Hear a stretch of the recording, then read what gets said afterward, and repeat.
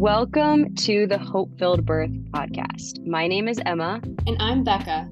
Welcome to our podcast that focuses on glorifying Christ through testimonies of pregnancy, birth, and postpartum.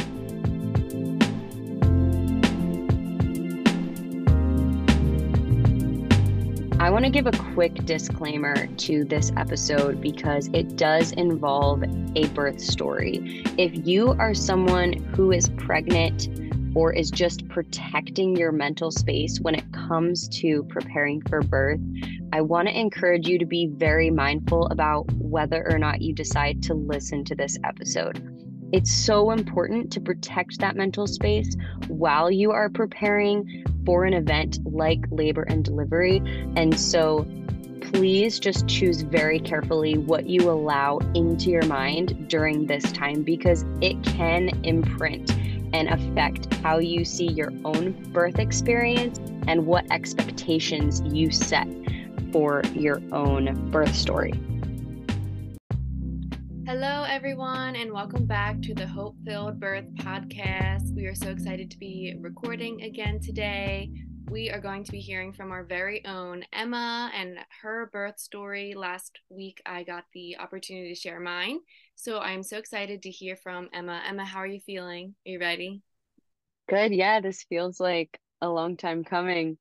And I haven't even really shared with that many people like my whole birth story, so I am excited. And I love that we're sharing so many different types of birth stories on this podcast. I mean, you guys are going to hear different environments, different methods, different preferences, just such a wide spectrum, I think, of choices that people make when it comes to birth.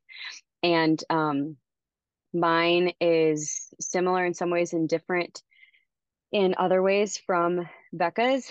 And, when I was pregnant, I feel like so many stories that I heard were about things not going as planned. And people telling me, don't get too tied to your plan, or like, be careful how much you plan because things probably aren't going to go the way you plan. And, you even shared on your episode, Becca, that your story is one where not everything went the way that you had planned it or had hoped that it would. And I'm really glad that you were able to share that, because you can encourage women who had similar experiences to you and validate them, encourage them, or people who will have a similar experience to you. And one thing I think that was tough for me was that when I was pregnant, I don't think I heard a lot of birth stories where people were like, yeah, this is what I planned, and that came to fruition and it was great. Like, for some reason that seems like it wasn't talked about as much. And maybe that's just the circles I've been in, or the friends whose stories I heard. But that made me worried, because I was thinking, is it even worth it for me to make a plan if it seems like everybody's plan changes and I'm just going to be disappointed no matter what I try and plan? Now that I'm on the other side of that and I have gone through childbirth, I feel really good about the choices that I made. I'm glad I'm really thankful for the planning that I did do. Nothing goes exactly to plan, of course. There are always variables that are unexpected and change. But my story, for the most part, is one that did go the way that I planned and the way that I had hoped. And I think that it's just as important to share those kinds of birth stories as it is to share ones where things change, because I don't want somebody out there to think, oh, everything, no matter what I plan, things are going to change. That's not necessarily the case. So yeah, I'm really excited to be sharing today. Yes, I love that. I think it's going to be so encouraging and just a really good reminder that sometimes things do go the way you plan, and maybe your first birth didn't and you're planning on having a second baby, and you should still be planning and making a birth plan for yourself because this is a different birth, right? So I think you're going to encourage a lot of women. So let's just start right in the beginning. Can you tell us a little bit about how you started planning for prenatal care and formulating that birth plan? Yeah, so really connecting with you was a catalyst for me in this process. I was pregnant and you and I had reconnected, and you told me about your doula who you had hired. And this was before you had given birth, but you just had such a great experience with her, our friend Leah, so, who I'm hoping we'll have on the podcast at some point, Yes. to kind of talk about what she does and what her role is. But I knew that I wanted a doula because I didn't want my doula to be Google. I wanted to have someone, not just, when I first became pregnant and I thought maybe I want a doula, I wasn't thinking as much about how she was going to support me during labor, even though it was insane the level of care she gave me and how much she helped during labor. But I was more so thinking about prenatal care. Like, I don't want to Google my questions. I don't want the internet to be what I go to for birthing advice. I don't want what pops up on my Instagram feed to be where I'm getting my knowledge from. And, there are books, there are lots of reliable resources, but I really wanted a person who I trusted, who I knew I could count on, and who had my best interest in mind, especially because no matter what provider I ended up choosing in terms of my OB or midwife, whoever was giving me care, I knew that the doula would be outside of that practice, outside of the hospital, outside of the kind of more businessy side of things, and would be able to really give me an honest opinion about my questions and about my choices. And so I wanted that kind of in between person.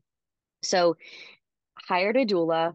My doula tells me, and now at this point, when I hired the doula, I was at the hospital down the street getting normal OB care, which they were great, honestly. Like, I don't have complaints about the place down the street, and I have friends who've delivered there and had a great experience.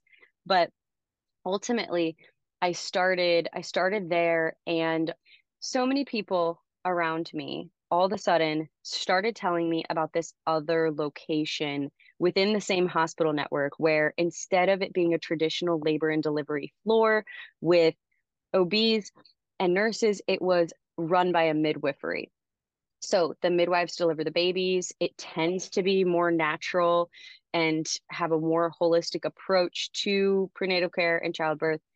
And they have an OB there on call. They have a pediatrician on call. So, like, if you need a C-section, if you need intervention, they have that available, but it's just a different setup. And so all of a sudden, my doula tells me she's delivered a lot of babies, or helped deliver a lot of babies there. And then I find out my neighbor's a lactation consultant there. Then I find out multiple women at my church who I've just started becoming good friends with have all delivered their babies there. And it just kind of kept coming up, this other place. And so my husband and I started having a conversation like, should I maybe switch? Like, this actually sounds really appealing to me. I had some people tell me, "Oh my gosh, if I could do it over again, I would have my kids here." Like, it's just such a phenomenal environment. So, anyways, I keep going to the OB, but I made an appointment with a midwife, and I was like, I'll just go to this appointment and see how we feel.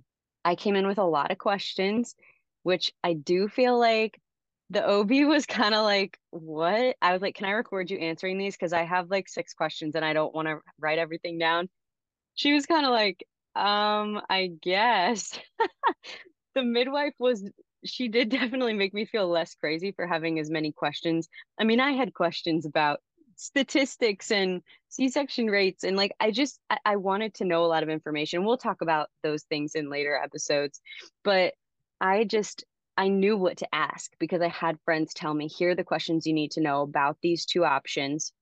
Ask the same questions to the two providers and see which answers you like better. I liked the answers that the midwife gave me. My husband was a little bit hesitant at first because he was like, well, don't we want to be in a newer hospital? Don't we want to be somewhere where like there's a higher level NICU? And, kind of because of worst case scenario outcomes, he just was a little bit nervous. Now, at the end of this process, he looked at me in the hospital and said, wow, we made the right choice coming here to have this baby. So, like, it was a full circle moment and we did make the right choice. But we probably debated this for a solid month while I'm still getting regular prenatal care at the OB. We go back and forth, back and forth. We went on a cruise in November and we were like, our goal is to come off this cruise and have a decision where we're going to have this baby. And it ended up being the midwifery because my big thing, and I would encourage anybody who gets pregnant and is trying to figure out where to go, who to see, how to start this process. I think that you need to have an implicit trust in the people who are giving you care. And I told Alex, at the end of the day, I might be able to have this baby naturally. I might end up having to have a C-section. I might end up needing, like, fill in the blank, right? I don't know what's going to happen. It's in the Lord's hands. But my goal was really to have a natural birth with as few interventions as possible. And with the midwives, I felt so confident that if I needed intervention, it would be because it was the best thing and the best option for me and my baby.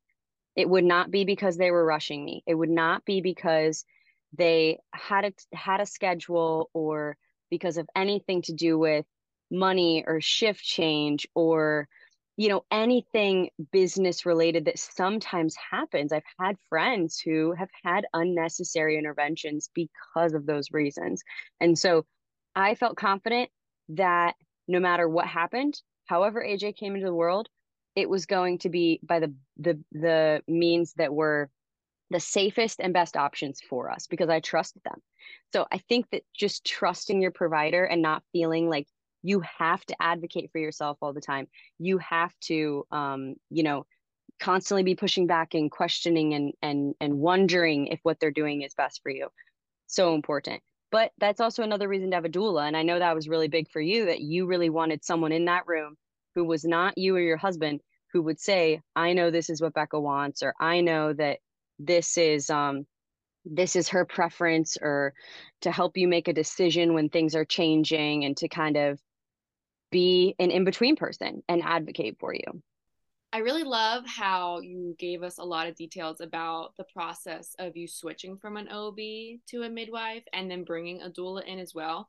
Because I feel like we've mentioned so far on the first two episodes about how important research is and how important it is to advocate for yourself. But really, like, what does that look like, right? And so you just gave a perfect example. You took the same questions and you asked your OB and then you asked the midwife and you sat there and you compared them, right? So that's what that looks like. And you looked at, okay, what answers am I most comfortable with, right? So I really I love that example. So after getting your doula and you're switched to the midwifery center, now what is your birth plan? Now what research have you done? What did you come up with? And how did you decide what in the end to include and maybe what not to include?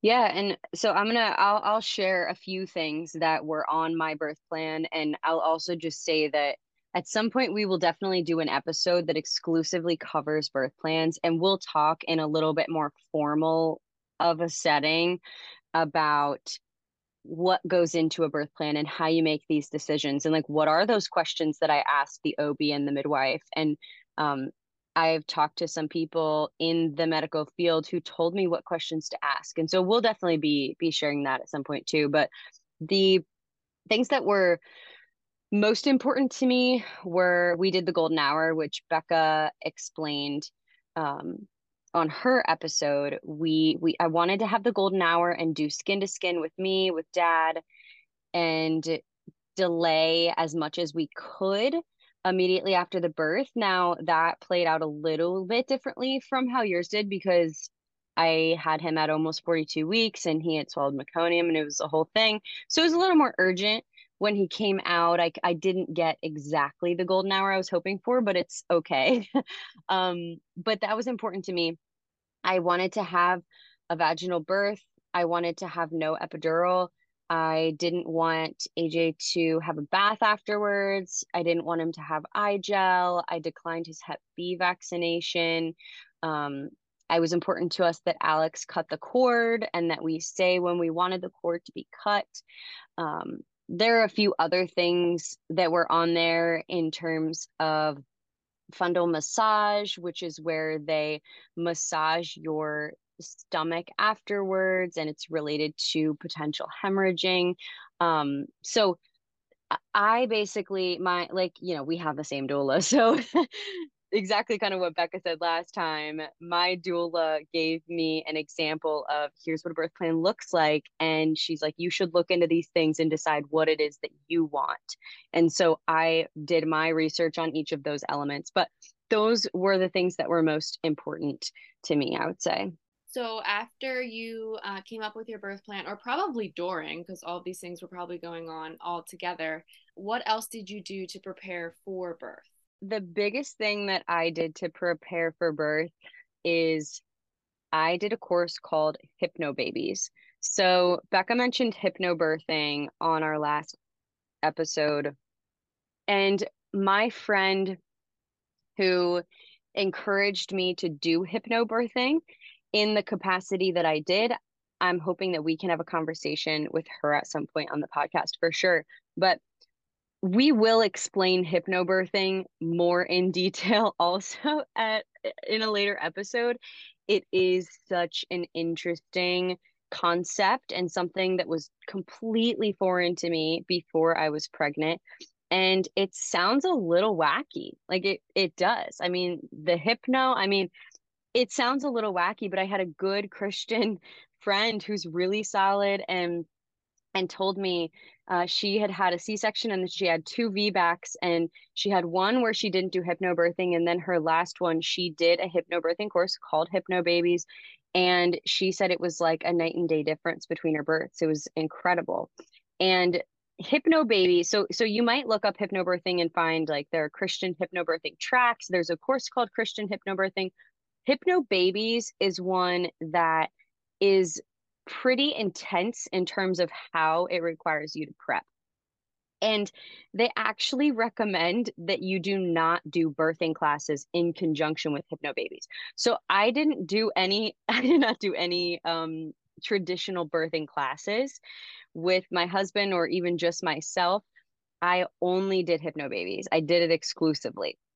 And basically, I guess the long story short of this method is, their theory is we're constantly in states of hypnosis, right? Anytime you're doing something where afterwards you can't remember exactly how you did it or how you got there, it's kind of like you're just doing something that's second nature, and so you're zoned out.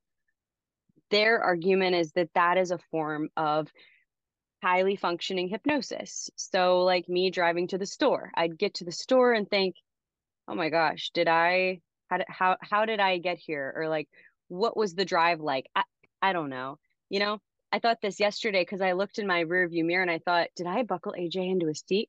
I buckle him into a seat every single day. And so like I just do it absent-mindedly. It just happens. It's second nature to me.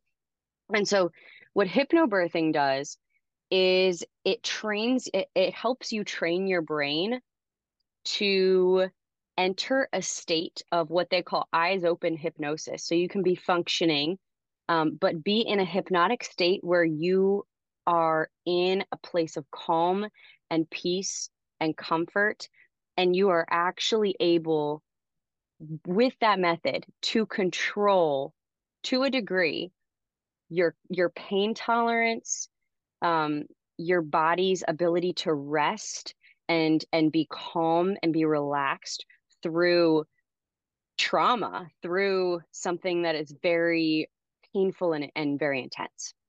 So that's the long story short of it. And like I said, we'll talk more about this in the future, but that is what I did. I started Hypnobabies when I was 30 weeks. You have to do it for a minimum of 7 weeks. So I ended up doing it for, almost 12, I guess, because I was almost 42 weeks by the time I delivered. But I did it every day, and I spent anywhere from half an hour to an hour and a half listening to tracks, doing these courses, doing mental prep for this process. And that was really a huge catalyst for me in how I was able to um, get through childbirth is the wrong phrase, but how I was able to do it. So, and wait, one more thing I will say about that. The other thing that Hypnobabies helped me with was I listened to an affirmation track, every single day while I was doing this course. And something that the track said was that I am confident that the way my baby is born is exactly the way my baby is supposed to enter the world. I am comfortable with whatever path my birthing takes. And after, I was such a planner. I was such a planner in getting ready for this process. But by the time I got to the delivery room, I was, as much as I had planned, I was equally so comfortable with whatever path my birth was going to take. And I think I have a friend who just told me recently she had a baby a few weeks ago, and her doctors said, thank God you don't have a birth plan because so many people have birth plans and things go wrong and they're upset and it's not what they thought it was going to be. And I believe that. I believe that that's true because I think people come into it with a plan, and then when it doesn't go the way they think it's going to go, it's hard. But honestly, I think if you're going to have a plan, you also have to prep for that plan to change. And those two things can happen simultaneously. You can be planned to a T, and you can also be so comfortable with whatever route your birth is going to take because you trust in the Lord for us, right? Like I trust that it's in the Lord's hands and whatever happens is going to happen. That's so good. So between writing your birth plan and doing your hypno babies course, talking to your doula, talking to your midwife, out of all of this, what do you think the hardest part of preparing for birth was for you? The hardest part of this process was probably my own doubt in my ability to do it. And I think a lot of that is because of media portrayal, people sharing their stories, people's opinions. I decided that I wanted to have a natural, unmedicated delivery. And I definitely felt throughout this process as though my choice was the exception, right? So I felt like instead of things going wrong being the exception, I felt like things going right was going to be the exception. I felt like I had so many people tell me stories about trauma, which don't ever tell somebody who's pregnant your traumatic birth story. What? It doesn't help. What? How is that a thing we do? So I heard stories. I've seen shows and movies. I have heard, people ask me questions. Like I had somebody ask me, "Oh, so are you going to have a C-section?" And I was like, I mean, if something goes wrong, I'll have the C-section. What? I realized that I think in our culture, we see intervention as the norm. We see birth as a medical, you said this in yours, you said you didn't want it to be a medical event. We see birth as something that requires medical intervention because something's wrong.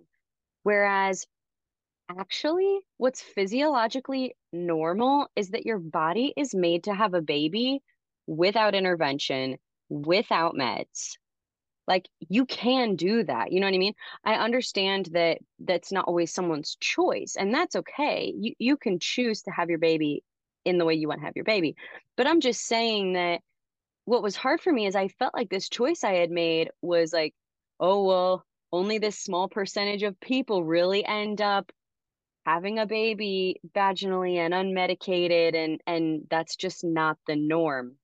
And so that was hard for me. And I think that it's so challenging when, you know, I had not given birth before. So when I have somebody in front of me who's saying, "Well, I gave birth and there's no way I could have done it without blank," or "There's no way I could have done what you're trying to do." Well, I'm the one who's never done it, you know? This person's standing in front of me and they've been through this. So they're the one who is the expert for all intents and purposes in that conversation.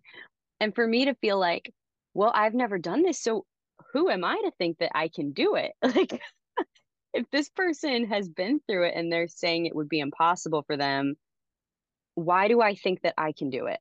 Um, so I think it was the mindset, the mental game I played with myself was really, really the hardest part because I felt like things going to plan would be the exception.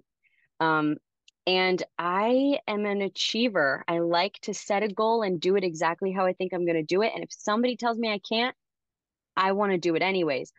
And I had to get to this place in my mind where I knew, okay, even if things change, I can't be thinking, oh, well, I want to prove everybody wrong who thinks I can't do this. You know, I was definitely in a space where I was going to do what was best for my baby, no matter what. It wasn't about proving anybody wrong, but at the same time, it was just hard for me to have people doubt, even if they didn't say it openly, but just being like, "Oh, wow, okay, you're not gonna have an epidural." And at the midwifery, I they don't give epidurals for pain management. So I had to sign a paper saying I acknowledge that this is not even an option for me. You know, it wasn't like, oh, well, I'm gonna try to do it without the epidural, but then if I need it, I'll get it. I went into it knowing it was not going to be an option, which did change how I prepped because I knew that was not a backup option. But I think some people thought I was a little crazy. They were like, oh, like you can't even, like, what if you end up wanting it? Well, that's not going to happen because it's not an option. So it was tough. It was tough. I think it's so hard because I think you're right where your mind almost tries to take over with these fears and doubts, and then you hear people's trauma. And I don't know about you, but when I originally went in and was telling people I wanted to do it naturally, I got a lot of phrases such as, well, you know, you don't get a prize at the end. I don't know if you've heard that, but it's just, Yes. it's not encouraging, right? And we can all, like you said, like decide how we want to have our baby. But I will say, if someone does come to you and tell you that they want to do it naturally, be that voice of encouragement for them. That's awesome. I know you can do this. You're so strong, right? Uh, it blows my mind because what does somebody have to gain by telling me that they don't think I can do it? Maybe not in so many words, but what do you have to gain by saying to someone, you know, I don't think you can do it? Maybe they're trying to protect you from something they didn't feel like they could do themselves, but it's discouraging. And I've heard that phrase as well. You know, you don't get a prize or like, why would you want to do it without medication? Like that sounds crazy. Well, because in my reading and research and what I learned, it wasn't pain management was not my top priority. Like I would rather have been mobile and had maybe we'll probably okay. We're probably going to talk about epidurals more in length at some point in terms of Yeah. what are the pros, what are the cons, what are the Yeah. situations, good experience, bad experience. So I'm not going to get into that right now. But the reasons that I decided that's what I wanted was not because I wanted to be like, oh, well, it's a lot of pain, but I can do it. You know, it was because I had other reasons for the health and safety of myself and my baby. Those were the reasons I didn't want an epidural. And because of the way my delivery played out, I'm so thankful to God that I had the courage to not get one because of my specific situation. And so, yeah, I don't think many people are out there trying to go through childbirth naturally just because they want to say they did it. I mean, it feels great. It's definitely the most accomplished I've ever felt in my existence, but we're not trying to earn a prize. We're trying to have a healthy baby. So, Okay, so you have your birth plan ready. You've done your prepping. Now, how did labor actually begin? Tell us the story. so I was due April 9th and I did not end up having AJ until April 21st. So I started talking to my midwife about induction at my 41-week appointment. So they do induction as naturally as possible. So it takes a few days if you're to start that process with them. And so they basically told me, you know, we would really like they could tell that AJ was going to be big. It's hard to predict baby size.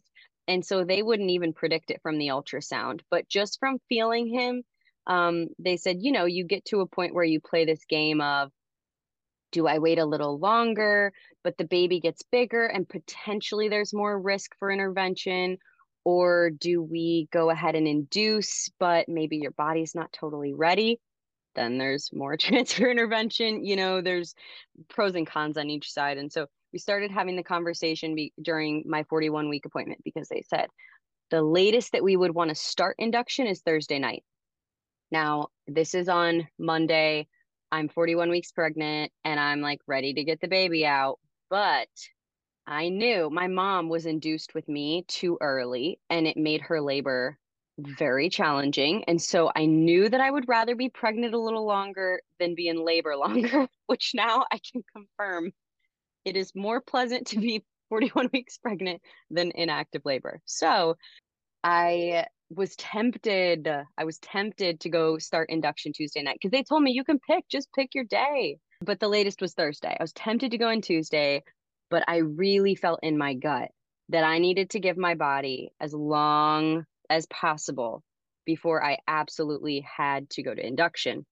And my midwife was totally fine with that. So I said, okay, Thursday night, I will come in. So we had an appointment, or like they were going to admit me on Thursday night. Well, praise God, on Thursday morning, I woke up with contractions. So it was the same day that I was supposed to go in and start the induction process. In the middle of the night, I woke up and I started having contractions regularly from then until when I ended up having AJ. So I had contractions all day on Thursday. I ended up still going in Thursday night, but they didn't do the induction methods they were going to because I was already contracting. Um, they by the time I needed to sleep, they I did take some morphine so that I could sleep for like 6 hours. I think I slept for 5 or 6. You're not supposed to take morphine when you're a certain amount of hours like away from having the baby, but they said I was probably early enough that they could give me some so that I could sleep and then it would wear off by the morning or whenever. So I had some rest, and then in the morning on Friday, my contractions weren't really picking up as fast as they thought that they would be by that point. So they did start me on a small dose of Pitocin, and my contractions did speed up. They did get more intense. I labored all day on Friday.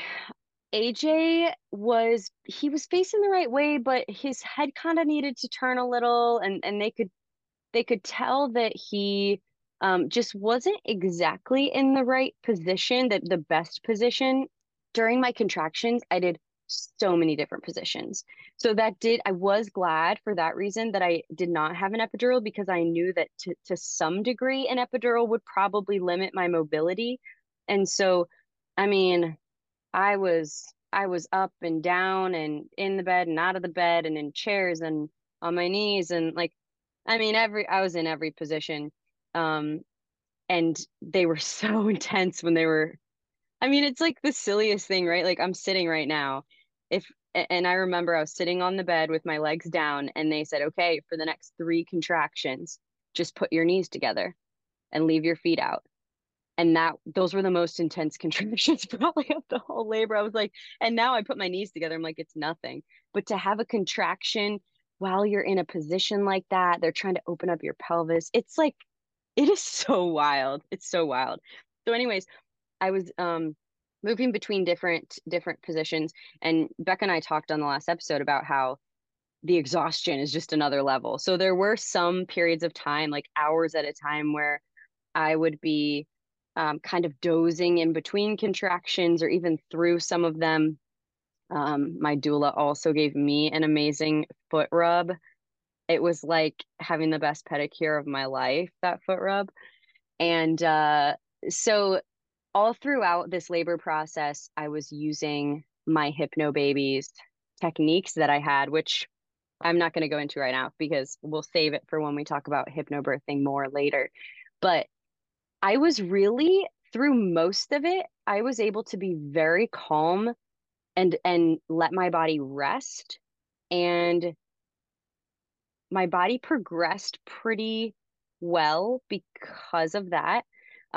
In terms of like I mean, you talked about how, you had been up for days, Becca, and your body you really reached that point where you knew your body wasn't going to progress without the epidural, right? And so it's good that you were in an environment where that was still an option for you because thank God. I do think that it's so important that you did decide to take a little bit of medicine and give your body rest right when you got there. I really think that you set yourself up right there for success as well.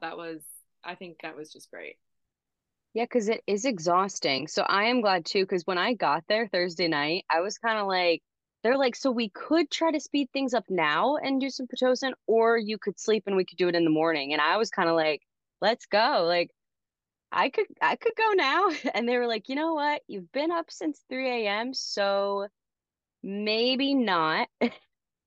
And that was the right call because if I had not slept, I might have ended up as exhausted as you were, which I can't imagine. I mean, Becca was talking on the last episode, if you didn't listen to it, about how she could barely even hold herself up with her own arms at, Yeah. the end of this process. Like, yeah.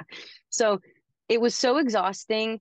But I was able to rest enough because of my hypnobabies techniques, that, I've heard people say that getting an epidural for them really helped their body relax, which allowed the labor to progress. Um, Hypnobabies helped me to not have tension in my body.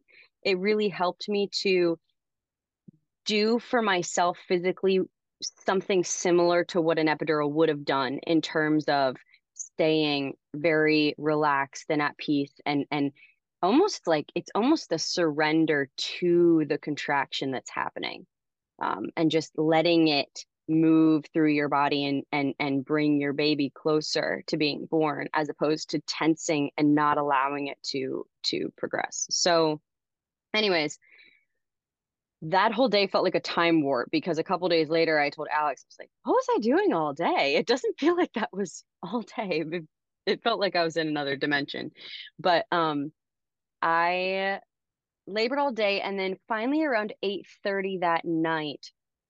So we didn't know it at the time, but the cord was around AJ's neck, not in a way where it was super obvious right away. Like they weren't super concerned about it, but he wasn't dropping as much as he should have. So my water was not breaking. So the risk with manually breaking your water is maybe your body's not quite ready and that's why your water hasn't broken. But maybe it is and there's a holdup. So for AJ, there was a holdup. Um, my midwives did not ask me if I wanted my water broken. My doula actually said, hey, let's have a conversation about this. And I think you might want to consider asking them to break your water. Um, so we had that conversation. She explained to me why we should. Now, I was very tired at this point. I remember my midwife walking in, and then I think my doula and Alex are the ones who told her that I wanted her to break my water. But I remember I could barely even keep my eyes open. It was like I was in a daze, and I was like, Bernadette, I can't even stay awake to finish talking to you right now. I was so exhausted, but we knew that by 8:30, maybe if they broke my water, things would progress quickly. And basically they said, she told me, once we break your water, we want to make sure that you have progress within the next 2 hours. So she broke it. Not a ton of fluid came out, which later we realized was because it was all behind AJ, because it all came out when I actually gave birth to him. But she broke it, and then two contractions later, I started having the urge to push, which is not always common because, like my midwife said, we want progress within 2 hours. So they wouldn't have been surprised if it had taken a while. But your body does have a natural urge to push that feels like you can't control it and it feels like you're about to poop. That's what it feels like. I'm like, I think I'm gonna poop myself. And they said, okay, that's the right feeling. And so, anyways, um, my body started having the urge to push, and so they let me start pushing. And almost immediately, it might have been a few minutes maybe into pushing, AJ's heart rate started to drop. Honestly, this was a weird experience for me because I was very focused on my contractions. I was very focused on my hypno babies techniques, and I really felt like I was in another dimension. Like it was, that's the only way I know how to say it. I feel like I was there, but not. Like it was out of body, even though it was very much in body because wow, it was intense. But his heart rate started dropping, and I'm hearing my midwife say the heart rate's dropping. I'm hearing the nurse, they're like monitoring it as his head is moving down. I was so calm. Like this did not freak me out at all for some reason. Alex was like, "Oh my gosh, yeah, I was freaking out." Somehow I was so at peace in this moment, which I think was the Lord, obviously, and the prep that I had done, because my midwife came up to me and said, if his heart rate does not start to recover, there is a chance that this turns into a C-section. The boy had a big head too, so he just was not moving down very quickly at first. And so I just remember thinking, I just said, okay, it, if things change, if I need to go have surgery to have him, okay. I just remember being so surprised by how at peace I was in that moment. That was just the Lord, I think. So that was kind of the culmination of the whole, all my plans could change right now. And I am 100% okay with that because my priority is not my plan. My priority is doing everything I can do, but having open hands and saying, Lord, however this baby needs to come into the world safely is okay. So, anyways, she told me that, and they let me keep pushing a little bit longer to see if it would recover. And his heart rate did recover. And she told me later that probably in almost any other hospital setting, when his heart rate started to drop, it would have been a C-section right away, pretty much without question. And so that is another reason that I was really glad because I knew that if I had a C-section, it was because she knew that was my only option. And she knew that wasn't. She knew she could give me a little bit more time without risking my life or AJ's life. And so she gave me that time and he did recover. So they let me keep pushing. I pushed for 1 hour, which I'm pretty sure is on the lower end. So most people whose stories I've heard have pushed for much longer than an hour, and I am very, very impressed by that. It's one of those things where if you have to do it, like you could, like I could have kept doing it, but now that I think back on it, I'm like, 1 hour, that feels like it was my max. Like I was pretty exhausted and it was very intense. And I was able to manage a lot of pain with my hypno babies, but it was still the most intense and at times definitely painful thing that I have endured. So, yeah, but he was born an hour later.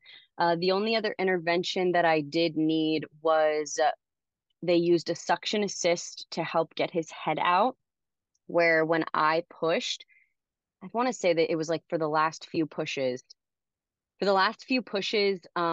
they had a little suction that they would put on his head and put it on right when I started pushing, and they would pull while I pushed. So they did that for my final few pushes.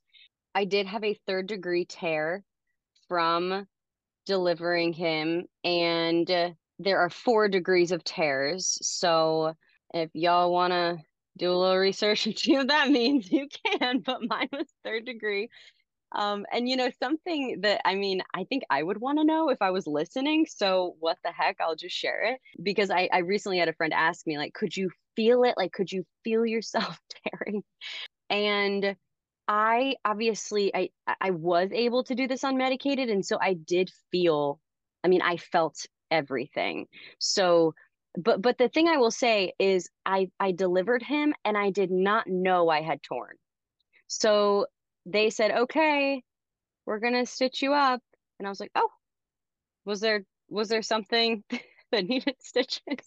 And that's not to say that it like didn't hurt or it wasn't intense and I just didn't even know. It was kind of the intensity of delivering his head was kind of all in one. So then that was it. He was born. Okay. So, on top of your hypnobabies technique that you were going through in your head during your labor and your birth, what are some scriptures and songs that you might have used as well to get through this labor and delivery process?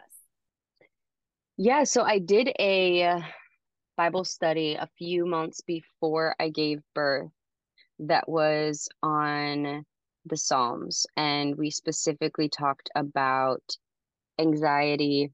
And this verse really stood out to me in that study, and I meditated on this verse during, before, after, everything.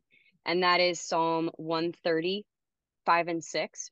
I wait for the Lord, my soul waits, and in his word I hope. My soul waits for the Lord more than watchmen for the morning, more than watchmen for the morning. This is ESV, which is just my translation of choice. There's another version, it might be NIV, that says, I wait for the Lord, my whole being waits, or my whole body waits, something like that.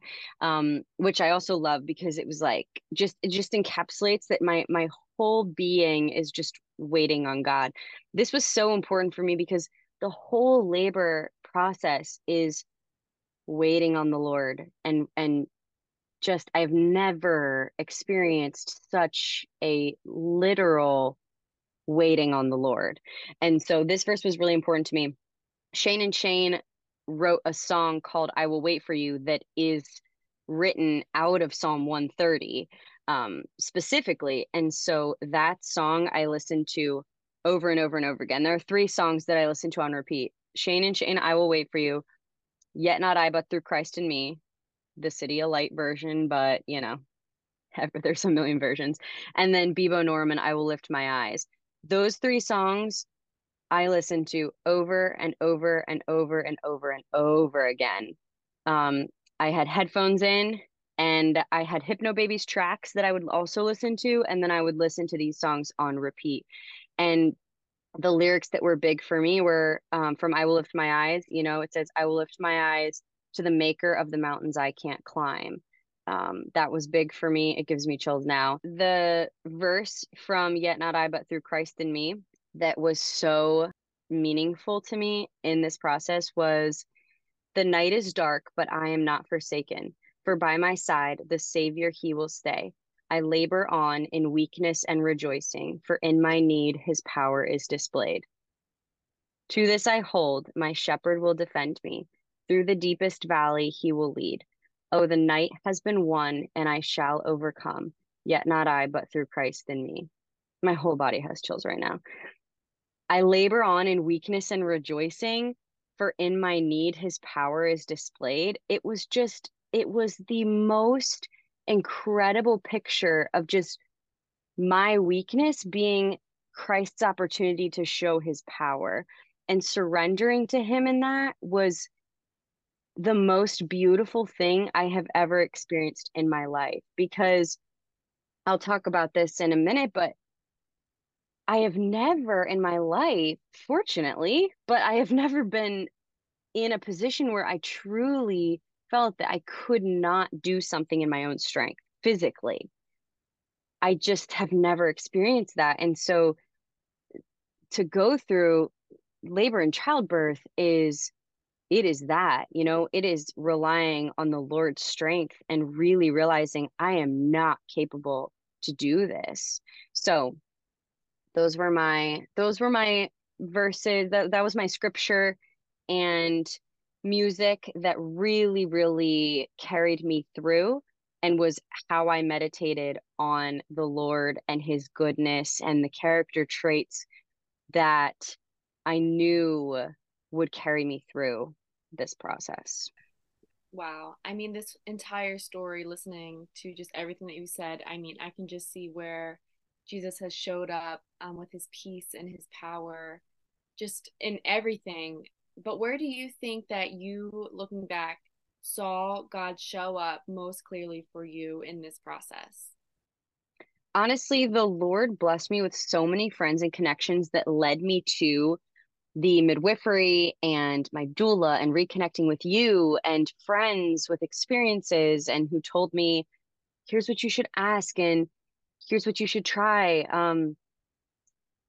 All of those things are like all these puzzle pieces that came together and ultimately yielded the birth that I had and the experience I had. And his goodness was so evident in every single step.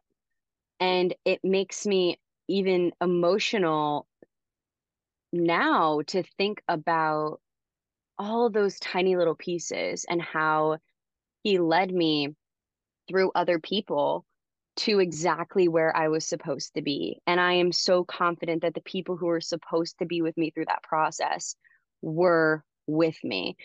And I'm just so grateful. Also, through my contractions, meditating on the Lord, visualizing him bringing AJ to me, scripture, and also listening to those songs I mentioned were really what carried me through. So my mind was on the Lord the whole time because I knew it was only in his strength that I could keep going and keep going the way that I had planned. And also, I really experienced God's goodness and grace through Alex during this process. I really don't think that I could even adequately explain the physical and emotional support that he gave me. And you probably feel this way about Darren as well. But I mean, I really truly could not describe with words the connection that we had and just how beautifully he supported me and loved me and cared for me in those moments. And that was such a beautiful picture of Christ's love for me. And so that was very impactful too. I love that. That's so beautiful. All right, so this is my favorite. 30 seconds of advice. If you could give someone your best advice in 30 seconds, after all the research and everything about birth, what would it be right now? I would say go with your gut. I think regardless of what anyone says around you, regardless of anybody else's experience, you go with your gut. Looking back, I know I made the right decisions for my birth because of how everything played out. But like I said earlier, I thought I was going to be an exception if everything went well. And I just want to say that you can have the birth that you imagine and that you desire. That's not a guarantee that everything's going to go perfectly, but you can do it. I just like want to be your hype woman. Like you can do it. You know, it took me time. I had to be committed. It took a lot of effort. It took humility. It took courage. You know, you can't just walk into the room and be like, okay, I'm just gonna, like you said, be superhuman because it is a superhuman thing to do. But if you put in the work, there, if you put in the work, you can absolutely have the birth that you want. I don't care what anybody else says. My midwife said to me afterwards, she said, you set a goal, you achieved it, and you should feel absolutely amazing about that. And I do. And it's not in my own strength, right? I have to give glory to God. I will not touch the glory of God, but it is possible. So I want you to be encouraged that you can have the birth that you want. I love it. I know I'm so encouraged. It's such a breath of fresh air. And I know, like we mentioned in the beginning of this episode, but like for me, my first birth didn't exactly go the way I wanted, and maybe that's you. But let this episode be encouragement for you if you do want to have more children. I just say, use this episode as encouragement. Maybe your first experience wasn't what you wanted, but don't be discouraged from that. Pray that the Lord would take that off of your heart and would just renew you with strength to move forward and try again in your second birth if that's, if you want to have more children, and just be encouraged to continue researching and continue planning. You can do it. And if you don't have those positive reinforcements in your life, that's why we started this podcast, right, Emma? I mean, that's why we did this, because we know that it can be so hard. So, really, we are praying for you, and we are just encouraging you and we are rooting for you, even if we never met you. That is why we are here. So, Emma, thank you so much for sharing this story. I know that it can be scary sometimes to share birth stories, but I know that so many women are going to be encouraged and blessed from this. And so I'm just so happy I got to hear the whole thing, and it's just so beautiful.